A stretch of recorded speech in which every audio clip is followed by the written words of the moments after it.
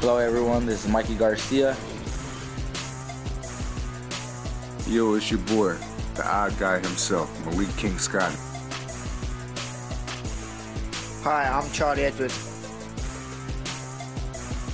This is Fast Eddie Chambers, and you're listening to the Box Hard Podcast with my main man, Joey Coastman. Hello, everybody, and welcome to episode 19 of the Box Hard Podcast. I'm your host, Joey Coastman. I'm joined, as always, by Ayaz Sumra. Ayaz, how you doing? I'm good, Joey. How are you? Very good, very good. Now, on this week's show, there really isn't much to preview or review, or should I say review or preview. There's not really much to do. Last weekend, there wasn't really many fights on. There's a couple that we're going to go over. We're just going to read the result out. There's a tiny bit of news. I say tiny bit of news, it's actually quite big news. And, of course, there isn't really much to preview this weekend. So what we thought we'd do to fill the space on this week's show for those loyal listeners that come back every week is bring on three guests this week. So we're going to speak to Dave Caldwell very shortly. He's going to be our first guest on this week's show. He's going to be talking all things about Jamie McDonnell, all things about the eliminator for a world title for Gavin McDonnell, of course, the twin brother, the European champion. And of course, we're also going to be speaking about Tony Bellew and the movie Creed and his newfound rise to fame of all these people that don't even know he's a boxer. They all just think he's this new actor out of Liverpool. We will also be speaking to Billy Dibb, and Billy Dibb will be talking pretty deep about the loss of his wife to cancer in 2015. It was a really bad year for him, and he wants to get back into world title contention in 2016 without any time wasted. Also, we will be speaking to Jamel Herring, who actually had a fight last night. He won unanimously after 12 rounds.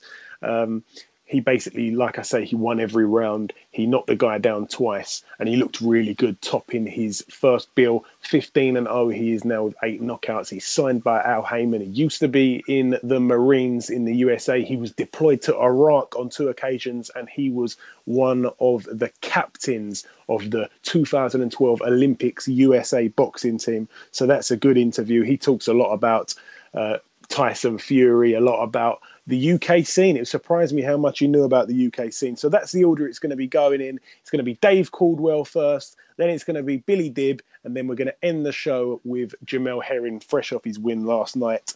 Okay, Ayaz, we're going to start with part one, of course. This is, of course, called the review part, where we're going to review some of the fights from last weekend. As I said, there isn't much to review. I'm going to start with something that took place on Friday. This was on, of course, the 5th of February.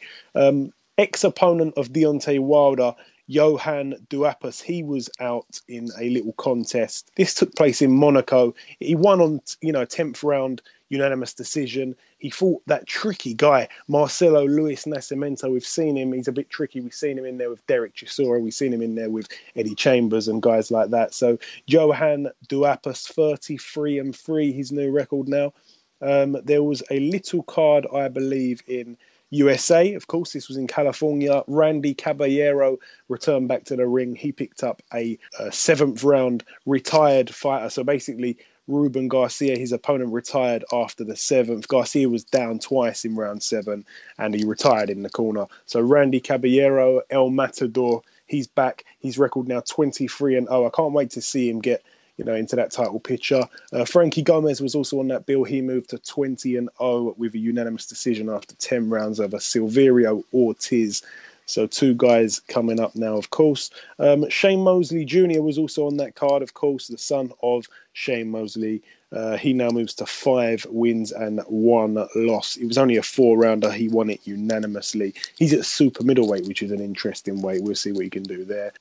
Unfortunately, there wasn't any boxing on the Saturday. That is due to the shooting that took place in Ireland, of course, at the weigh-in.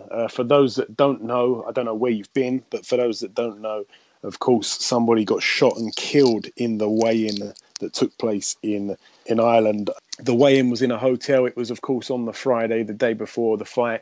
I think 3 people ran in there with what looked like AK-47s and shot and killed someone. So absolutely devastating scenes there for boxing. Of course, this is very bad negative press that boxing is now going to receive I'm not going to really talk much about it, and I'm not really going to expand on that. But bad scenes, which ended up cancelling the card that was going to take place on Saturday in Ireland. Of course, we spoke to Jamie Kavanagh on the last show. He was speaking about, fighting. Of course, that was for the WBO European title. So Jamie Kavanagh now is going to have to wait for that shot. I'm not sure what's going to happen there. I don't know if it's going to be getting rescheduled. But after the shooting on Friday, they decided to not go ahead with the fight on Saturday. So that was really the only thing that we were going to be reviewing. So what we're going to do now is we're going to bring on our first guest on this week's show.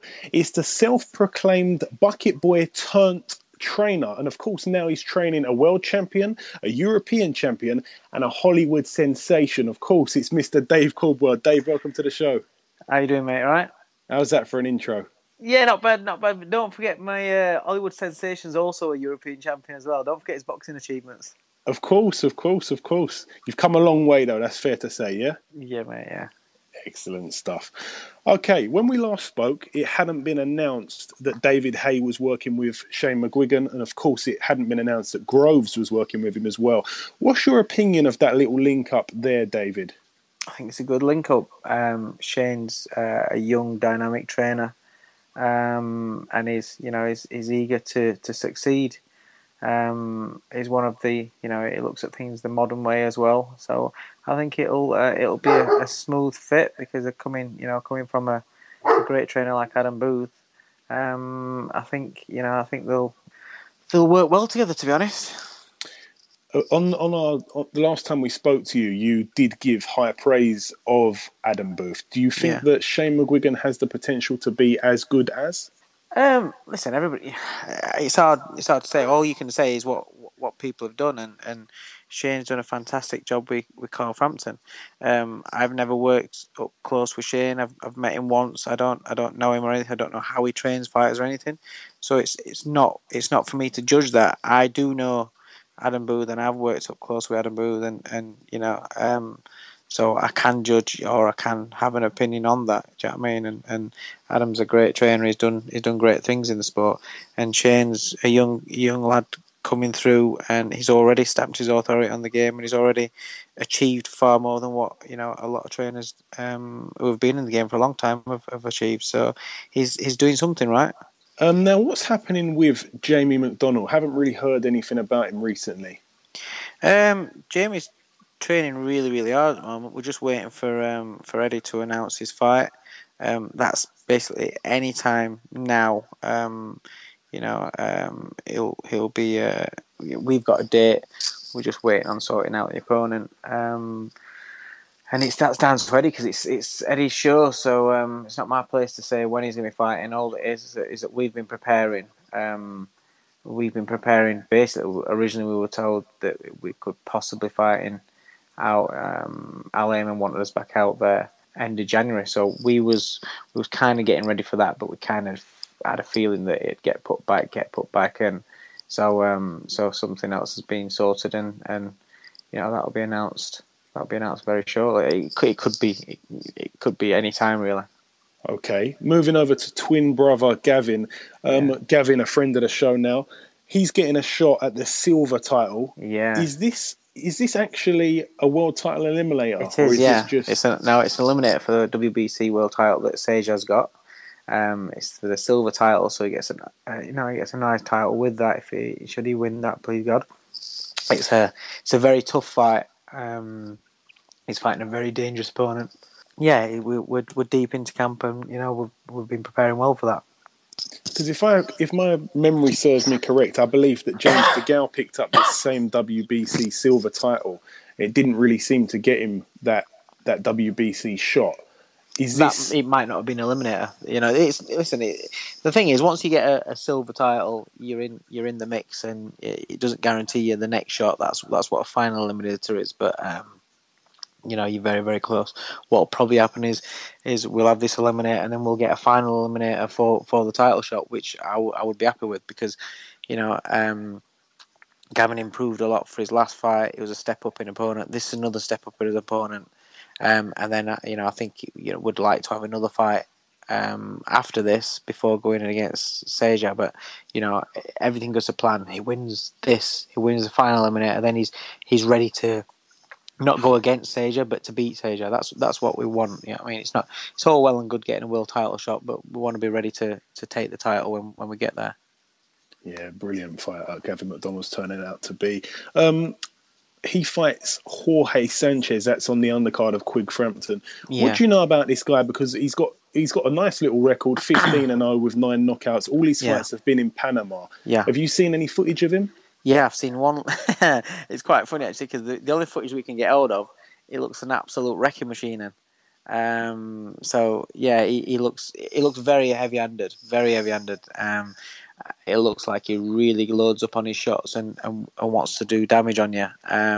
So we're preparing for an absolute beast, to be honest. The thing about these guys that are out there, when you don't get much footage, you don't know whether the records are flattering them or whether they are some beast that's about to be unleashed onto the world scene. All you can do is go in there at the absolute best of your ability and ready to encounter whatever sort of opponent you get in there. We do know that the guy's heavy-handed. We do know that he can really, really punch. Technically, there's a few little holes in him there, technically, which we're hoping to capitalise on. And it's going to be a good fight because styles make fights, and this guy's not going to be holding back on anything. Okay, now a little thing I want to mention on Tony Bellew. Of course, he's become this Hollywood sensation now. And of course, as you said, the European champion as well. I'm actually going to be going to watch Creed tonight, so don't spoil anything. But how good is this? How good is this for his exposure as a boxer? Oh, it's fantastic, absolutely fantastic.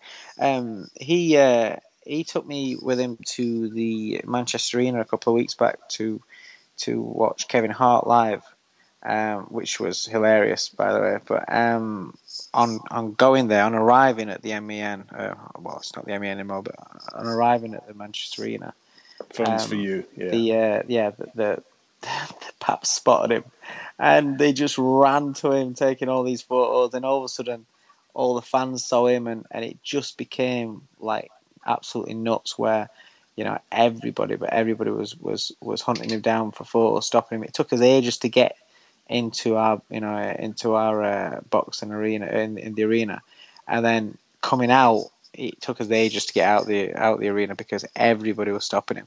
Now you're not just talking about people that know him by name and boxing fans.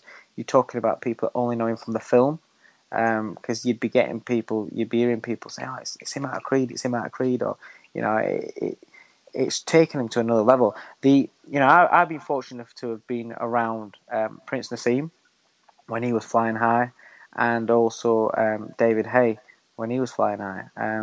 And I can relate this to when we were out in public with those guys, where people just stopping them and swarming all over them, and that's what it was like. I remember going to Hatton Lascano with David Haye, and once one person spotted him, then that's it. He just got mobbed, and that's how it was for Tony the other night. So it's taken him to another level as far as exposure is concerned and profiles concerned. So that's a good thing. When you're trying to get a world title shot, when you want to make the big money, you've got to be a bit of a commodity for the promoters, and it certainly is that now. I want to ask you about Ryan Burnett. I don't know how much of a role you play in his career, but I saw a photo with yourself, Adam Booth, Richard Towers. What role do you play in his career? I just help Adam fight night with him. I'll do his cuts. Me and Adam talk about his career progression and things. We're in touch all the time. And he comes up and spends a week, 2 weeks at a time with us up here to spar with Jamie and Gavin. He did before the Kameda fight. We've sent Gavin down to spar with Ryan for Ryan's fight, and now Ryan's been back up at our gym for these. They're both fighting on the same night on the 27th. So they've been spending time up here again.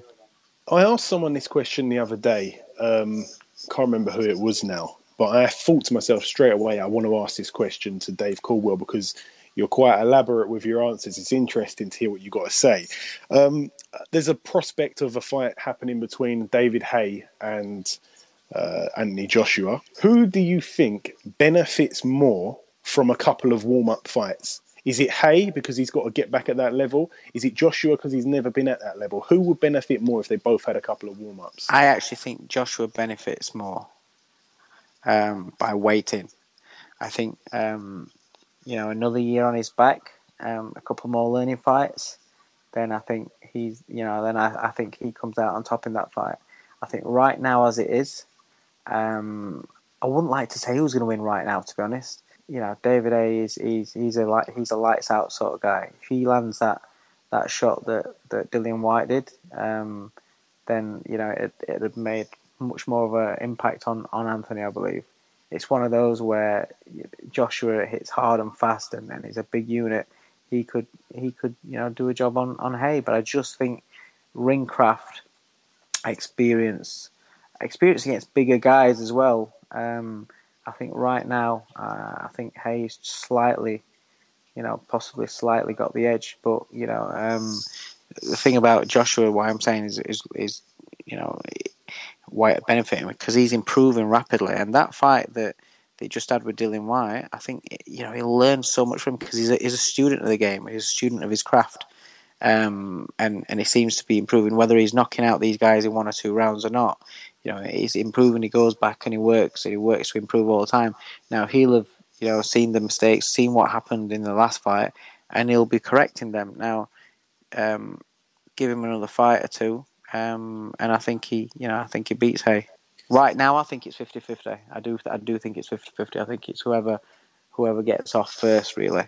That's how I see it. If they fought right now, but I think if it's in a couple of fights' time, I would favour Joshua a lot more. What a fight! I really hope it happens and doesn't just disappear like some other big fights. I think it will. I think it will happen. I just don't think it's it's not next. Obviously not next. But it wouldn't surprise me if it happened at the end of the year. I think at the end of this year, I think Joshua's more than ready for him. I think Joshua would beat him. I'm not sure how good David A is going to be coming back. That remains to be seen. I'm not a fan of him heavier than what than what it needs to be. I think it slows him down, and whereas everybody was going nuts about him in his last fight, you got to look at who he fought, but also you got to look at David himself. He looks very, very big. He looks a little bit too big, to be honest, and I think it's one of those where if it goes a couple of rounds, then he starts to gas. Yeah, we'll see. Time will tell. Could I get your prediction on the outcome of the main fight on that bill that Gavin's fighting on, Quigg Frampton? Do you know what? I genuinely don't know. I can see how, and it's not sitting on the fence. I can see how both men win the fight.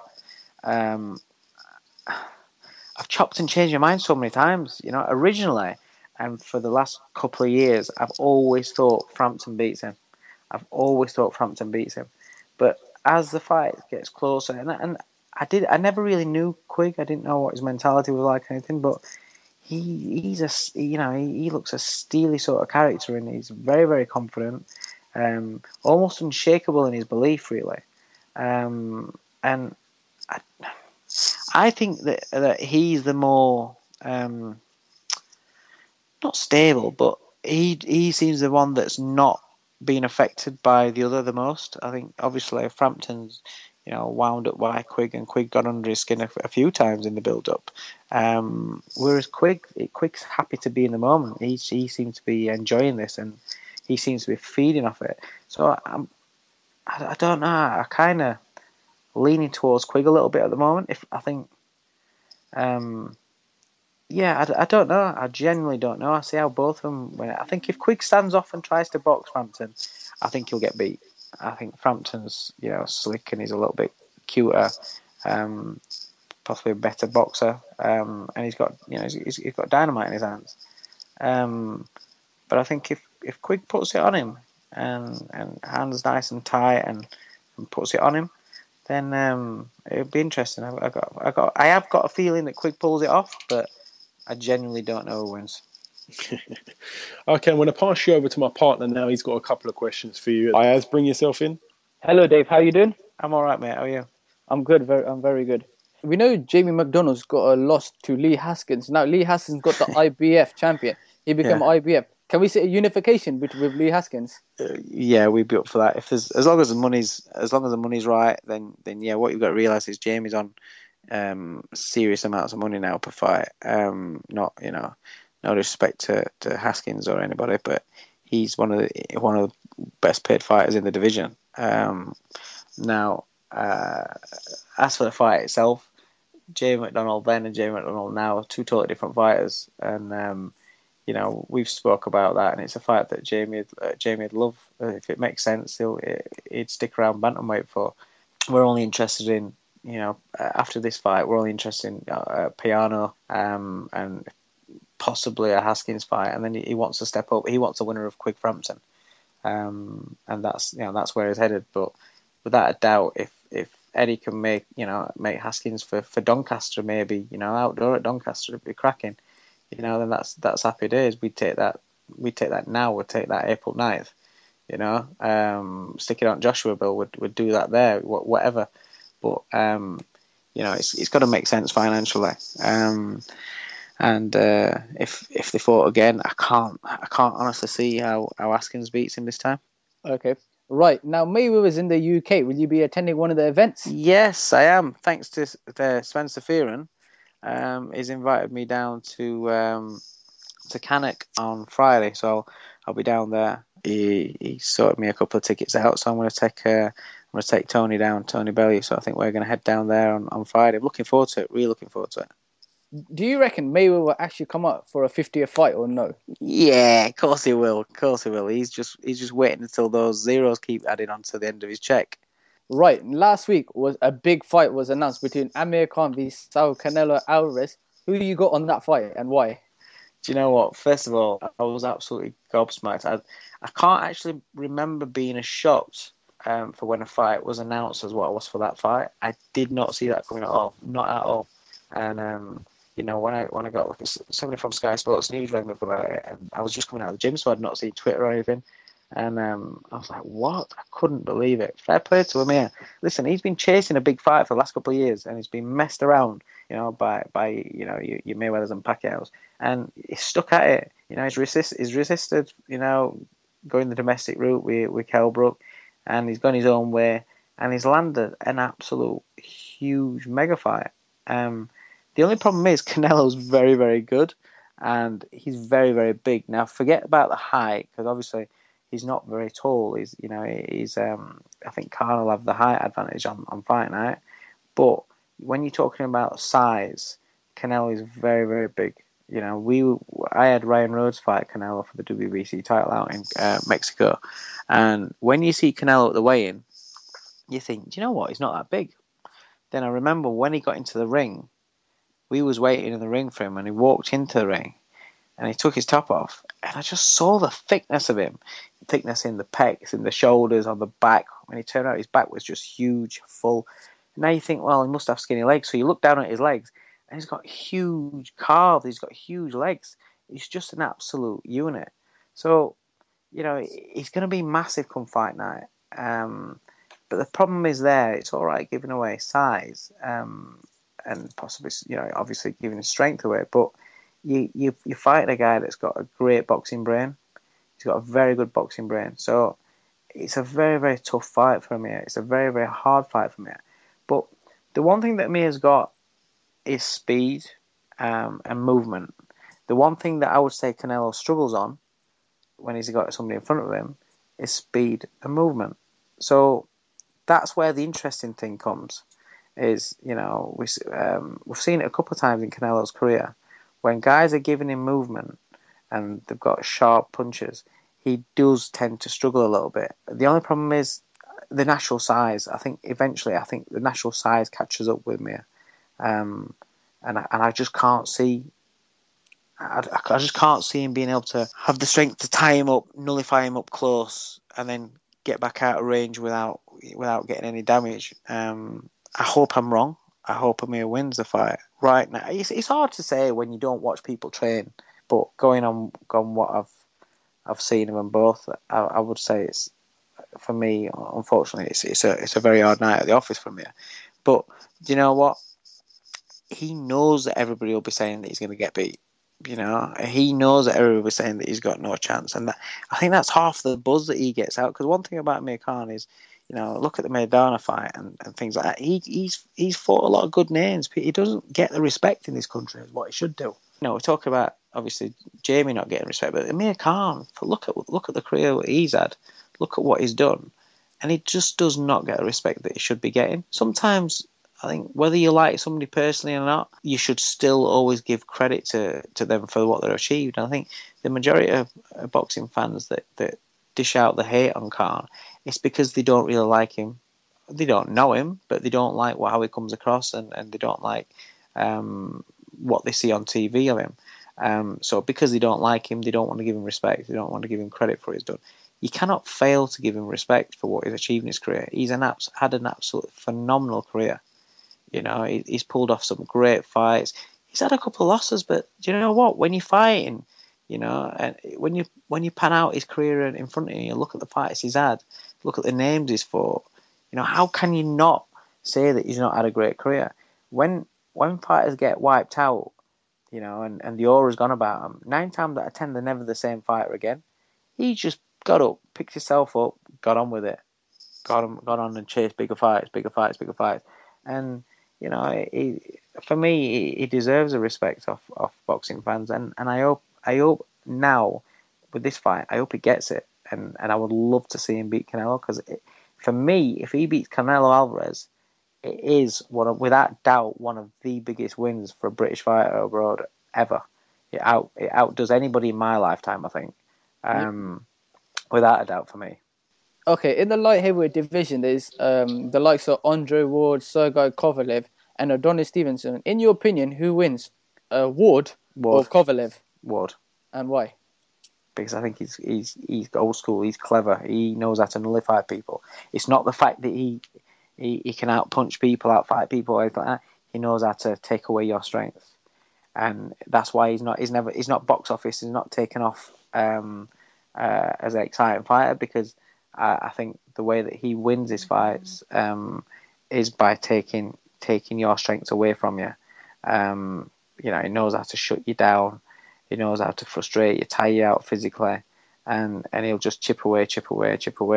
I think he's the best out of the three.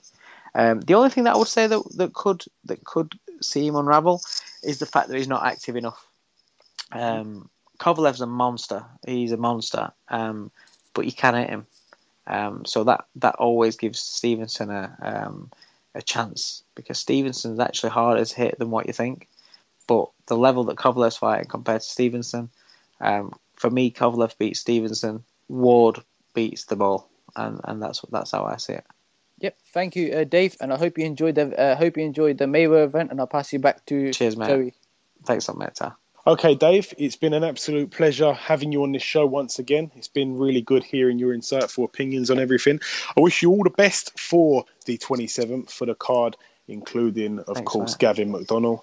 And hopefully we'll speak to you again in the future. Yeah, thanks for having me on, lads. I appreciate that. It's been a pleasure. Okay, now, of course, we spoke about the review part of the show where we reviewed the boxing that took place on the Friday and the bad events that took place at the weigh-in on the Friday, which prevented Saturday's show from going ahead.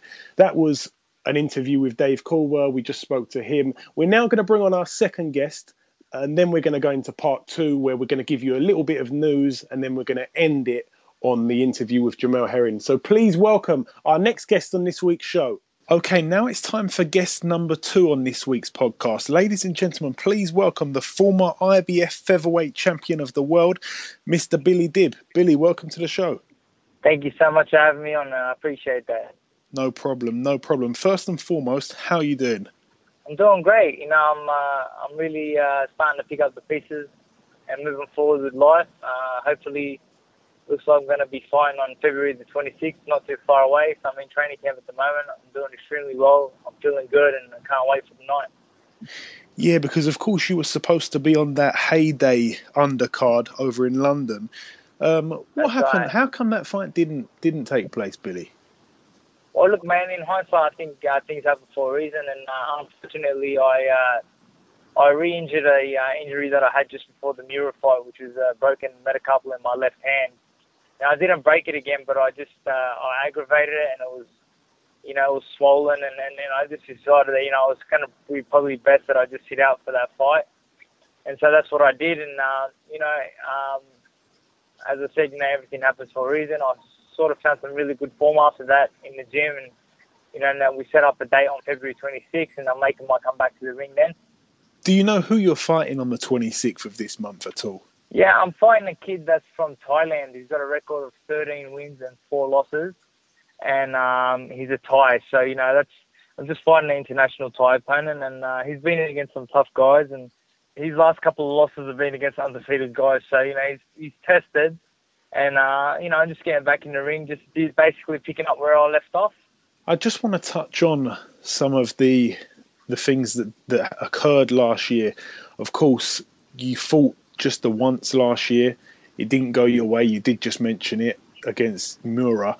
Of course, other really horrible stuff happened in 2015. For those that don't know, could you sort of walk us through how 2015 went for you? Well, basically, look, 2015 started off positively. And, we obviously got the opportunity to fight Takashi Mura for the WBC Super Featherweight World Championship, which was an amazing opportunity, and, shortly into camp, unfortunately for me, I broke a left metacarpal in my left hand, and I broke broke the rib cartilage in my left rib. So, I went into the fight with some injuries, and unfortunately, for me, that basically cost me the fight. I was winning the fight comfortably in the first, say, 3 rounds until I got caught. I got caught with a really good shot. I got back up, and, I wasn't fit to continue. The referee stopped the fight. And, I respect the referee's decision. Everything, the referee sees is, pretty much on the money. So, I was hurt, but I managed to get back up. And then, you come home and you sort of start thinking that maybe it's going to be a little bit, maybe time for me to sort of, give away the sport. I've had a really good run.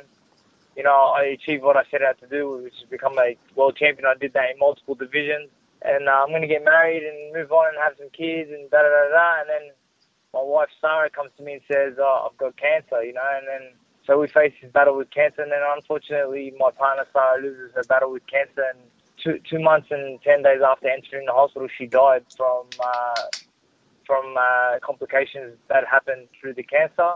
And, I was left pondering and not knowing what to do again with my life. And, I think, I never really announced my retirement. So I just figured, I think boxing is what really makes me happy. And I sort of found my way back into the gym, and I've sort of just been in the gym since Sarah passed away, to be honest. And then when David announced his fight, that he was going to be fighting at the O2 Arena, I was just having a chat to him, and he said, "Do you want to fight on the card?" And I was like, "Oh my God, I'd love to, And David knew my situation, and he was very supportive of it, and so he put me on the card. And then unfortunately, I suffered a little injury, and as I said, in hindsight, things happen for a reason. And I've been back in the gym for a while now, and so we've set up this date on February 26th, and now I'm getting back in the ring, and hopefully looking to put the demons of 2015 and the dark times of 2015 behind me.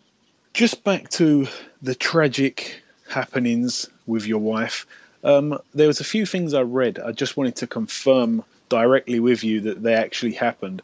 One of them was that, she was diagnosed just literally 2 months before she lost her battle with cancer. The other one was that I've read something that you were actually sleeping on the hospital floor. Is that true? Yeah, is that true?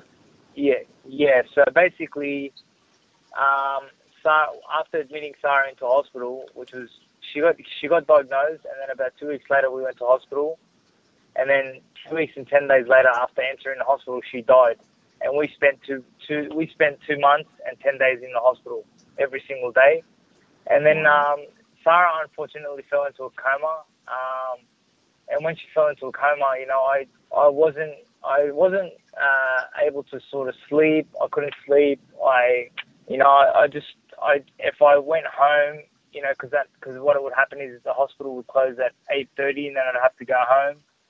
And I was very uneasy about going home, so I couldn't sleep, and I'd be up all night. And then I'd ring the hospital and ask them for like feedback. Has she woken up? And then look, we're really sorry, she still hasn't woken up, but if you can't sleep, you're more than welcome to come in. And I'd go to the hospital at 5 and 6 in the morning and sit there and talk to her and try to urge her to wake up and things like that. But unfortunately, I think Sarah had a choice. I definitely feel that she had a choice, and she chose to go back to her maker. And we live in a world that's full of hurt and hate. And I think she was better than that. She was an angel. She was an angel living on earth, which is like hell. You know what I mean? Like lately, with the things happening in this world, you could imagine this world's just not a very nice place at the moment. And I think she recognised that. And just before she died, I spent the last 5 days sleeping on the floor at the hospital because I promised her that I would be there till the very last second, and I didn't want to leave the hospital and I just wanted to be there. I wanted to hold her hand and let her know that everything was going to be okay, not to be scared, It's just absolute tragic. I know I've spoke to you myself personally, off of the show, and it's awful. You were set to get married, I believe, in December. Did you push it forward so that you could be married before the further complications? Well, what happened was that when Sarah was diagnosed, the week that she was diagnosed, it must have been she was diagnosed on a Thursday or a Friday, and I had to talk to her, and I said to her, listen, let's get married. She was like, oh, let's just wait till I get better. And I was like, no, I don't want to wait till you get better. I just want to do it now. I said, I just want to make sure that I'm your husband, and I want to be there for you 24/7. So, and I want that responsibility, and I think that's going to make me a better man. And so then I had to talk to her father, and her father was all for it. And so then we talked about it on Friday, and then on Sunday we got married. So, we talked about it on Friday, got married on Sunday. We just had a family a ceremonial wedding at home. We invited all our family and my family, Sarah's family. We all got together and had this beautiful ceremonial wedding, and I was really, really happy because I was allowed to see Sarah at a very happy point. I made her a very happy woman, and I know that she died a very, very happy girl. I'm so pleased you did that. That's probably got to be one of the the happiest decisions you've probably ever made. I'm talking for you a little bit, but I'm sure that's probably one of the best choices you've ever made in life. I'll be honest with you, it wasn't more or less something that I had to think about. It was just like, I got to do this, I just thought like it was the honourable thing to do, A lot of people were like, why are you going to do that for? She's sick. Why do you want to put yourself in that position? I'm like, look, man, what would you do if that was your family? Would you want me to leave your family member? Is that what you're saying? I'm like, you can't be talking like that, I got to do the honourable thing, and I did the honourable thing, and believe me when I tell you this, I got no regrets. And you know what? That girl, we shared something special, and she taught me to be a better person. So I applaud her, and I thank her for that, and she knows, we had a lot of conversations before she passed away, and, even when she was in the coma, I talked to her a lot and let her know exactly how I feel and how much I feel that she's made me a better person. Yeah, I think it's a brilliant decision that you made. All right, we'll leave 2015 where it is. I just want to ask you, how much will it mean to you to be able to put 2015 completely behind you and start with a nice positive 2016 and a win on the 26th of February? Yeah. Well, the thing is, look, the truth is that I'll never ever leave 2015 behind me, because Sarah will always be in my mind and in my heart. She'll forever remain a part of my life. The Miura loss, it doesn't bother me. I don't care. Boxing is winning and losing, and after losing your loved one and the person you love, you realize that, boxing is just a sport. Boxing has, I had a great run. I had a great career. And the thing is, it's not over. It's not over. It's far from over. And I believe that February 26th is more than just a fight day for me. The thing is that a lot of people don't know this, but I'm actually doing the fight night at the same venue where Sarah and I got engaged. So, Oh, wow. yeah, and I'm doing it on the 26th of February, and Sarah's birthday is on the 25th of February. So, you know, like, there's a lot of reasons why I chose that venue. And to be completely honest with you, it's not about money, it's not about fame, it's not about TV, it's not about lights, camera, action. It's none of that. It's just about feeling like a winner again. You know, it's just about getting back in the ring and getting that winning feeling back. And I know that on February the 26th, I'm going to have an angel on my shoulder, and it's going to take a hell of a man to beat me on that night. Absolutely. I'm sure it will. This type of thing that's happened, this can sort of do two things. It can make you strive on and almost give you some sort of strength and some sort of added hunger, or it can take something out of you, which no doubt it would have done anyway. But what is your hunger like now going forward with your boxing career? Well, the truth is that, look, before Sarah passed away, there was one night that I sent her a text message just saying, like, is there anything that I could do for you? You know, does my boxing bother you? You know, do you want me to, like, does it make you feel sick? Because I don't want to do anything that triggers you to make you feel sick. So if boxing bothers you, I'm happy to walk away. And she was like, boxing doesn't bother me. What bothers me is you letting people make decisions for you. And she's like, if boxing is what you love to do, then boxing is what you should do. And don't allow people to make decisions for you, because if Billy Dib's happy, then I'm happy. And when Billy Dib's happy and I'm happy, everyone else is happy. So just do what makes you happy. And so when she said that, you know, and obviously after she passed away, you know, I went through her text messages again, and you read them, and, you know, that sort of resonated for me, and it sort of gave me the motivation to think that, you know what, everything's going to be okay. Boxing is what I love to do. You know, the Miura fight, I was winning the fight comfortably, and then I just got caught, you know what I mean? So that proves that I can still mix it with the best in the world. You know, unfortunately, you know, boxing is one punch and 10 seconds away from disaster, and I got caught. I went down, I got back up. That's just the way the cookie crumbled on that day. But does it mean that I've lost my skill and my ability? No, it doesn't. You know, I'm still a world-class fighter. You know, I've proved that. I'm a former two-time world champion. I've been in there with some good fighters. I've mixed it. I've given it just as good as I've gotten it. You know what I mean? So it's, you know, the future's still bright. And Sarah passing away has given me the hunger to want to do something successful again. You know, and I know that boxing is what brings me happiness, and being back in the ring and you know, working my way back to a world title and winning it in her memory, that would mean something big to me.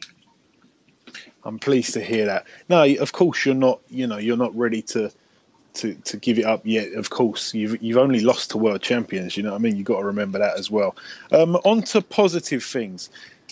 Since losing your title to Gradovic, we've seen him get, well, schooled, to be totally honest, by Lee Selby. Have you seen anything of Lee Selby? If so, what's your thoughts on him?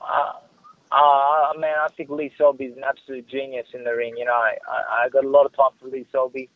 I think he's a phenomenal talent. I think he's amazing to watch. I love his skill. You know what I mean? I admire his skill and admire his ability. And believe me, there was no one more happy in the world to see him beat Gradovic than me. You know, like it's not that I was never fond of Gradovic. I never liked him as a person. You know, I just disliked his attitude. And believe me when I tell you this, I was a very, very happy man when Lee Selby beat him, because I know that Lee Selby's a great guy and a good kid. Yeah, I think we've got 12 British world champions at the minute. It's the most we've ever had, so boxing's booming over here at the moment. Yeah, that's amazing. That really is sensational. It's amazing. You know, you guys have got endless talent, from DeGale, you know, to Mick Khan, to Lee Selby, all these amazing guys, Kell Brook. You know, it really is buzzing over there, and I think boxing is so exciting at the moment for you guys. And of course, Tyson Fury at the very top. Man, Tyson Fury is the man. You know, I got a lot of respect for Tyson Fury. He shows a lot of love to the Palestinian people, and you know, my mother's Palestinian, so I'm half Palestinian, man. So you gotta love that. Yeah, absolutely. Now, of course, we're now seeing you fight at Super Feather. Is this a weight that you're going to be staying at, or will we see you move up or down? No. Look, for now, I'm going to stay at Super Feather. You won't see me move down, that's for sure. But you may see me move up. You definitely may see me move up. But I mean, that's not going to be anytime soon. I'm just going to take it fight by fight, round by round. This is the plan.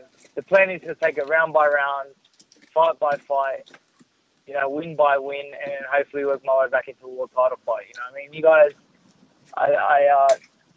to the fans out there, I really appreciate all the amazing support and all the great messages that I got, throughout my career. You guys have really, really showed me a lot of love, and the British fans are something special, man. Sometimes I wish I was British because I love the way the British fans are. Yeah, no. On behalf of all the British fans, I thank you for that lovely compliment. Last two things I've got for you now, Billy, is there anyone that you'd like to fight in the near future? I know that you're just sort of getting back into it with a fight this month, but without overlooking anyone, of course. Is there anybody you've got your eye on? Honestly, I haven't thought about it. To be honest with you, I haven't really thought about it, but I'm sure that sooner or later I'm gonna want to fight some of these guys and try to capture a world title. But at this stage, I haven't really thought about it. I just, believe it or not, it's just about capturing this first victory, and I don't know what's going to happen after that. As I said to you, it's one fight at a time, one win at a time, and it's just about finding that happiness back in the gym again. Yes, of course. And the last question I'm going to ask you, I ask this to all boxers from around the world. Who is your favourite, past or present, UK, so British fighter of all time? Oh my God, that goes without saying, man. Prince Naseem is not just a legend in my eyes, but this Prince Naseem and I share an amazing friendship, an amazing brotherhood. He was my childhood hero as a youngster, and I got to meet him, and he and I have shared an amazing friendship for the last, since I was 17 years of age. I'm 30 now, so we've been friends now for many, many years. And Prince Naseem, I believe, is one of the greatest all-time Brits to ever come out of Britain. He's just an amazing talent, and you know what?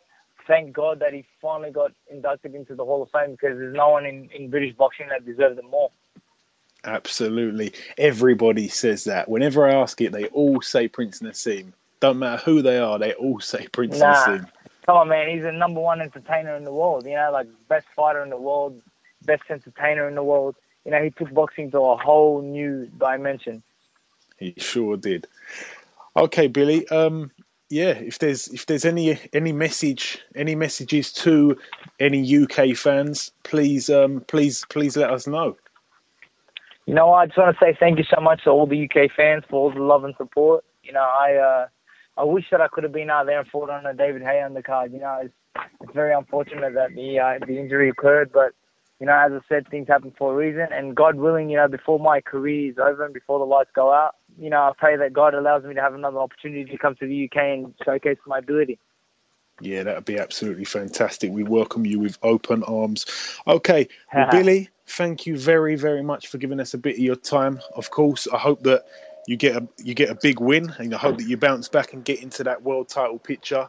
And I just want to thank you for opening up and talking about some of the hurtful things that occurred last year. And I hope that you very soon, your spirits are lifted and you go on to get yourself some more happiness in life. Thank you so much. I appreciate you saying that. I appreciate you allowing me to be on this amazing podcast. Thank you so much. My pleasure, Billy. My pleasure. Take care. Man, you take care. Okay, now it's time for part two. A very deep and emotional interview that with Billy Dibb. He really sort of, told us some stuff that a lot of people don't know. So he really opened up. So really deep interview. That's probably the deepest interview we've had on the podcast, but all credit to Billy Dibb for being able to open up to us and talk to us like that. I wish him all the absolute best. We're going to talk about a little bit of news now on this part of the show. We're now in part two, of course. There's a little bit of news today that the lightweight, of course, the West Ham supporter as well, of course, that first and foremost, I think, Kevin Mitchell retiring from the sport. What does this mean to British boxing? Because, of course, he was an out-and-out warrior, and there's no two ways about it. I mean, it's going to be a loss, obviously, to the division, because, in my opinion, I reckon Kevin Mitchell was a warrior. His last fight, I mean, he got knocked, wasn't he? Didn't he get knocked out to Ishmael Barroso? Yes, of course, yeah, he did get knocked out by Ishmael Barroso, which was pretty devastating. I mean, Barroso was a bit of an unknown quantity, but he actually, ultimately, he stopped Kevin Mitchell with a jab. So, I know that we don't really know too much about Barroso, and we didn't know anything about him before he came over here. But, maybe, no one knows more than Kevin Mitchell does himself about his body and his hunger for the sport now. Of course, we've seen him in the world title fights that he is, underperformed in, and he's been unlucky in as well. Actually, that's the main thing. His loss to Jorge Linares was pretty unlucky. So unfortunately, he's decided to call it a day. It's of course a big loss to British boxing nonetheless. A real warrior, a real exciting fighter. There's also another piece of news. David Haye was tweeting about Anthony Joshua and his opponent being announced. He claimed that the fight was a done deal between Anthony Joshua and Charles Martin. I don't know if there's any truth in this. I sent Charles Martin a text. He didn't really confirm nor deny that anything was ongoing or anything was going to be signed in the next few days. Eddie Hearn has responded by saying that nothing's been signed, but it'll be interesting to see that, because I don't think they're going to throw him in that fight, Ayaz, at this particular stage. What do you think? Everyone thinks he would beat Martin, but what do you think in your opinion? I reckon he beats Martin as well. In my opinion, Martin's last fight against Glasgow, I wasn't really impressed on him. Well, he was sort of winning every round. Well, he was kind of winning every round, and then next thing you know, it was like a freakish injury that that stopped the fight, and he won. Obviously by TKO. It's a bit harsh, but that's what happened. So, it's definitely. Is it fair to say it would definitely be Anthony Joshua's toughest test to date, though? You'd put him above the likes of Dillian Whyte, of course, right? Would you put him above Dillian Whyte? Yes. Oh, yes. I'll put him above Dillian Whyte. Yeah, absolutely. So it would be a tough fight for Joshua, but you know what? Credit to him if he does jump in that fight. Credit to him if he gets in there and manages to beat Martin. Then it's amazing. If he gets in there and loses to Martin, it's a disaster. So we're going to see what happens in that fight. But there's another piece of news I believe that you've got for us, Ayaz. Gennady Golovkin will be fighting Dominic Wade on Saturday, April 23rd. Yeah, another fight. A lot of people, of course, were sort of their mouths were watering to see who Golovkin was going to fight next, and now it's been announced as Dominic Wade. To be totally honest with you, not someone that I know too much about, Dominic Wade. I know that he's got a decent record. He's 18-0, 12 of those 18 wins by knockout. On BoxRec, he's ranked 11th in the world. That's at middleweight, of course.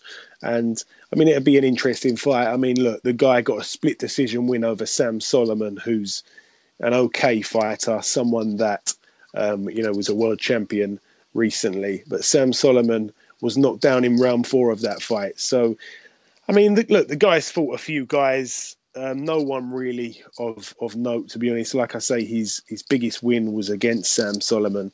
So a lot of people are seeing this, that Golovkin's just going to absolutely smash him. But, you never know. But, it's good to hear that Golovkin will be fighting, and hopefully he'll be quite active this year. Of course, he's been very active in the recent times. Is there anything else, or are we going to move on to the preview part? Move on to the preview part. Okay. Again, as I said, there's not much that's happening in the preview part. In France, there's a card on Saturday where Christopher Abras is fighting. He's at the moment 23 wins, 4 losses and 3 draws. He fights only a 6-rounder in super middleweight division. It's actually a smart move, I think, by Christopher Abras. Of course, we're going to see Abras face Rocky Fielding in the near time. I believe that's maybe in April. I think that is. There's a big show in Liverpool, and that he's going to be on that card facing Rocky Fielding. So he's chose himself to get into a 6-rounder. So a little warm-up fight for that fight, which I think is quite a smart move. There's a card in Mexico that features Marco Antonio Periban. He faces Jose Torres. Marco Antonio Periban, 23 wins, 3 losses, 1 draw, and Jose Torres, 31-7. Another little card I'm going to mention, and this is the last card, the last fight, should I say. Dmitry Chudinov. This is the guy that lost to Chris Eubank Jr. Dmitry Chudinov, 17 wins and 1 loss. That one coming, of course, to Chris Eubank Jr. 2 draws. He's in an 8-rounder against a guy called Marat Kazeev, who has a record of 22 wins, 10 losses, and 1 draw. I actually think Dmitry Chudinov's a good fighter. I think he's durable as well. We saw all the punches that Eubank threw on him, and it just didn't seem to move him at all. He was really tough as nails. But, hopefully in the future he can emulate what his brother's doing right now. Of course, his brother's got a massive fight against Felix Sturm coming up, I believe on the 19th of February. I could be wrong, but I think it's the 19th or the 20th of February. His brother, of course, Fedor Chudinov. So it'll be interesting to see what those two brothers can do. Okay, now that's all the talking done. We're now going to bring on our third guest on this week's show. Fresh off his win from last night's Tuesday night card on PBC, it's Mr. Jamel Herring. Jamel, welcome to the show. How you doing? Great to be here. No problem. My pleasure. Of course, you was in there last night. Thank you very much for speaking to us so close after the fight. You fought a guy called Luis Flores. It was a tough fight. Like I told you, I tuned in, I watched it. It finished pretty late over here. It actually finished pretty late over there. How come the fight finished so late?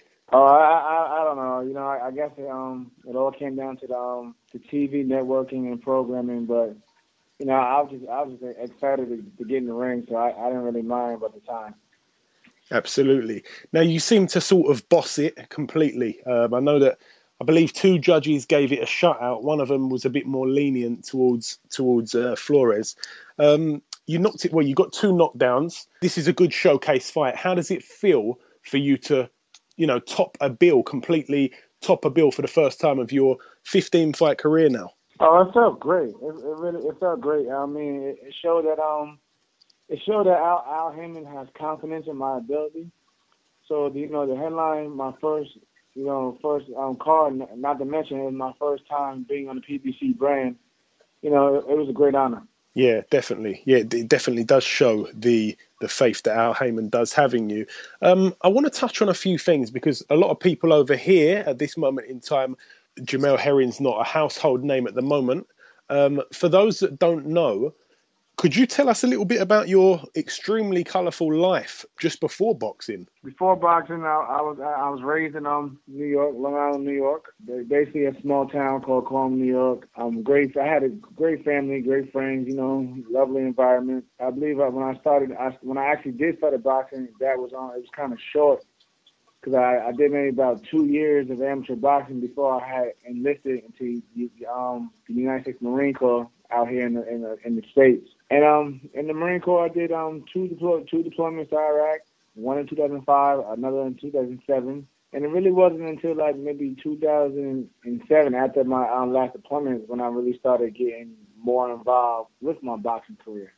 Yeah, because a lot of people don't know that. I mean, of course, that you were deployed to Iraq with the Marines on 2 occasions, and a lot of people don't know that. Of course, you were the captain, I believe, of the 2012 USA boxing team at the Olympics. Yeah, yes, sir. I was one of the captains alongside with Rashid Warren and Queen Underwood were the other 2 captains. My experience out in Olympic Games was rough. I lost the first round, but I actually overall I had a great time in London. And since then, I actually been looking forward to find a way to go back over there to compete someday. So I enjoyed just basically the experience of the Olympic Games with the rest of my teammates. Yeah, because you fought quite a few guys in amateur. Of course, you fought. I believe you got a win over Mike Reed, who's he's basically a prospect right now in America, right? Yes, sir. Yes, sir. Yeah, so a few good wins in the amateurs. There was a few guys that were at your fight last night. It was quite a few guys. I think Steve Cunningham was there, Danny Garcia, Adrian Broner, of course. I hear that you're doing a lot of sparring with Adrian Broner. Tell me how that's going. It's going well, especially getting in the ring with somebody who has a lot more experience than you. It's great. It's great because I can, feed off of whatever he's doing and learn and pick up a few things and add it to my arsenal. Overall, he's a great guy. Even though his character, people judge him for his character at times, but when you get to meet the real Adrian, you'll see that he's a great guy and he's like a brother to me. What other types of guys have you done some sparring with Jamel? I actually done some sparring with another top prospect, Robert Easter Jr. Okay. I spar with Raynell Williams, who's also on the card last night. Yeah. In the past, I sparred with both Anthony and Lamont Peterson out in DC. I'm very close with them as well. And at times, depending on what type of fight is building up ahead, I spar with Rashid Warren to help him, get ready for his fight. So overall, I've been there with a lot of good guys. Not to mention, I also spar with Austin Trout a few times in the past as well. Yeah, Austin's someone we've had on the show. We've had on the show previously. Yeah, good friend of the show. So you definitely mix it with some of the biggest names in the sports when it comes to sparring. Adrian Broner's got a big fight coming up against Ashley Theophane, he's a London boy. He's basically in America most of the time now. How do you see this fight going for Adrian Broner? It's a good win. It's a fight he can win. Not to take Ashley lightly, because I know Ashley is hungry right now. This is his chance for a world title, so I'm pretty sure he's going to take full advantage of it. But of course, I'm going to stick behind my stablemate, which is Adrian Broner, and I see him winning this fight. And something I just wanted to touch on, actually, a little back to what we were just talking about a moment ago. What actually inspired you to box? What inspired me to box was something different. It was just something different at the time when I started boxing. Because for the most part, I grew up playing a lot of team sports. And yes, boxing is actually still a team sport, because you still need your trainers and everybody around you. But it was just, and I just felt like when you're in the ring, it's more of a mental thing. It's a thinking game. So you gotta basically do a lot of things on your own inside that ring. So once I started getting the hang of boxing and I fell in love with the training and everything, I just stuck with it. Because obviously you turned pro when you were age 26, I believe? Yes, sir. Yes. Okay. Now, of course, like I know it's just literally one day after your fight last night. It's not even really been a full day yet. But is there anyone you've got your eye on for your next couple of fights? Anyone that you want to face in your division? It's funny that you ask, because in the past, I said that I have a lot of respect for the UK fighters, and a good portion of the titles are actually over in UK.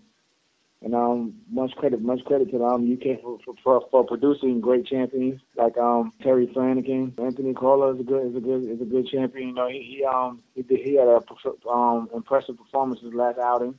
I know I had some words in the past with Gary Matthews, but as we all know, he's going to take on Terry Flanagan.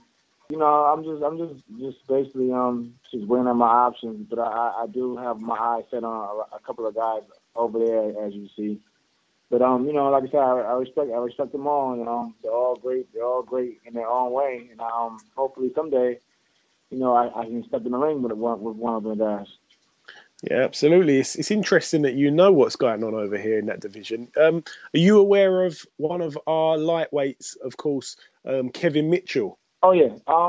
If I'm not mistaken, I believe I just read something recent. I think did he retire? Did he say I think that's right. Just today. Jesus, you really are up to date with all the news. Yeah. So yeah, I mean, I like that. As you see, there goes the answer right there. I do keep my eyes open for everybody. I'm just basically just waiting on my moment, because when my moment comes, you may not know what may happen, because boxing is just so funny at times. Like, titles change hands very quickly in our sport. So we'll just have to see what happens. But like I said, I got a lot of respect for the guys over there in UK. I'm actually I know you guys have another prospect that I actually fought in the amateurs, which by the name is Josh Taylor. So okay, yes, much credit to Josh. He's a great guy. But so yeah, I don't just focus on what's going on here in America. I focus on all the top names and prospects coming up and out there. And I was actually matter of fact, his name just slipped my mind. You have a top prospect that had just recently lost. Yeah. Luke Campbell. Yes. Olympic gold medalist. Yes. Luke is I believe, I actually reached out to him on Twitter. I just told him to keep his head up. I believe he, one loss doesn't doesn't ruin your career. I believe he can bounce back. Like I said, I just wish the best for him. He has a lot of he's a good talent. He's a great talent. So I wish the best for him. And like you said, you never know. Maybe down the road we might end up meeting. But like I said, much mutual respect for the guys of UK. Anthony Joshua is making a lot of noise in the heavyweight division. So yeah, I'm even not just my division, but I'm just a fan of boxing as a whole, and I admire everything that's going over there in the UK.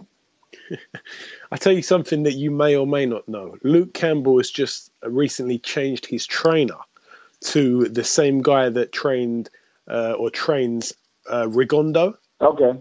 So that would be an interesting link up. All I was trying to do is just trying to tell you something that you may have or may have not known, just because you keep telling me stuff that you do know.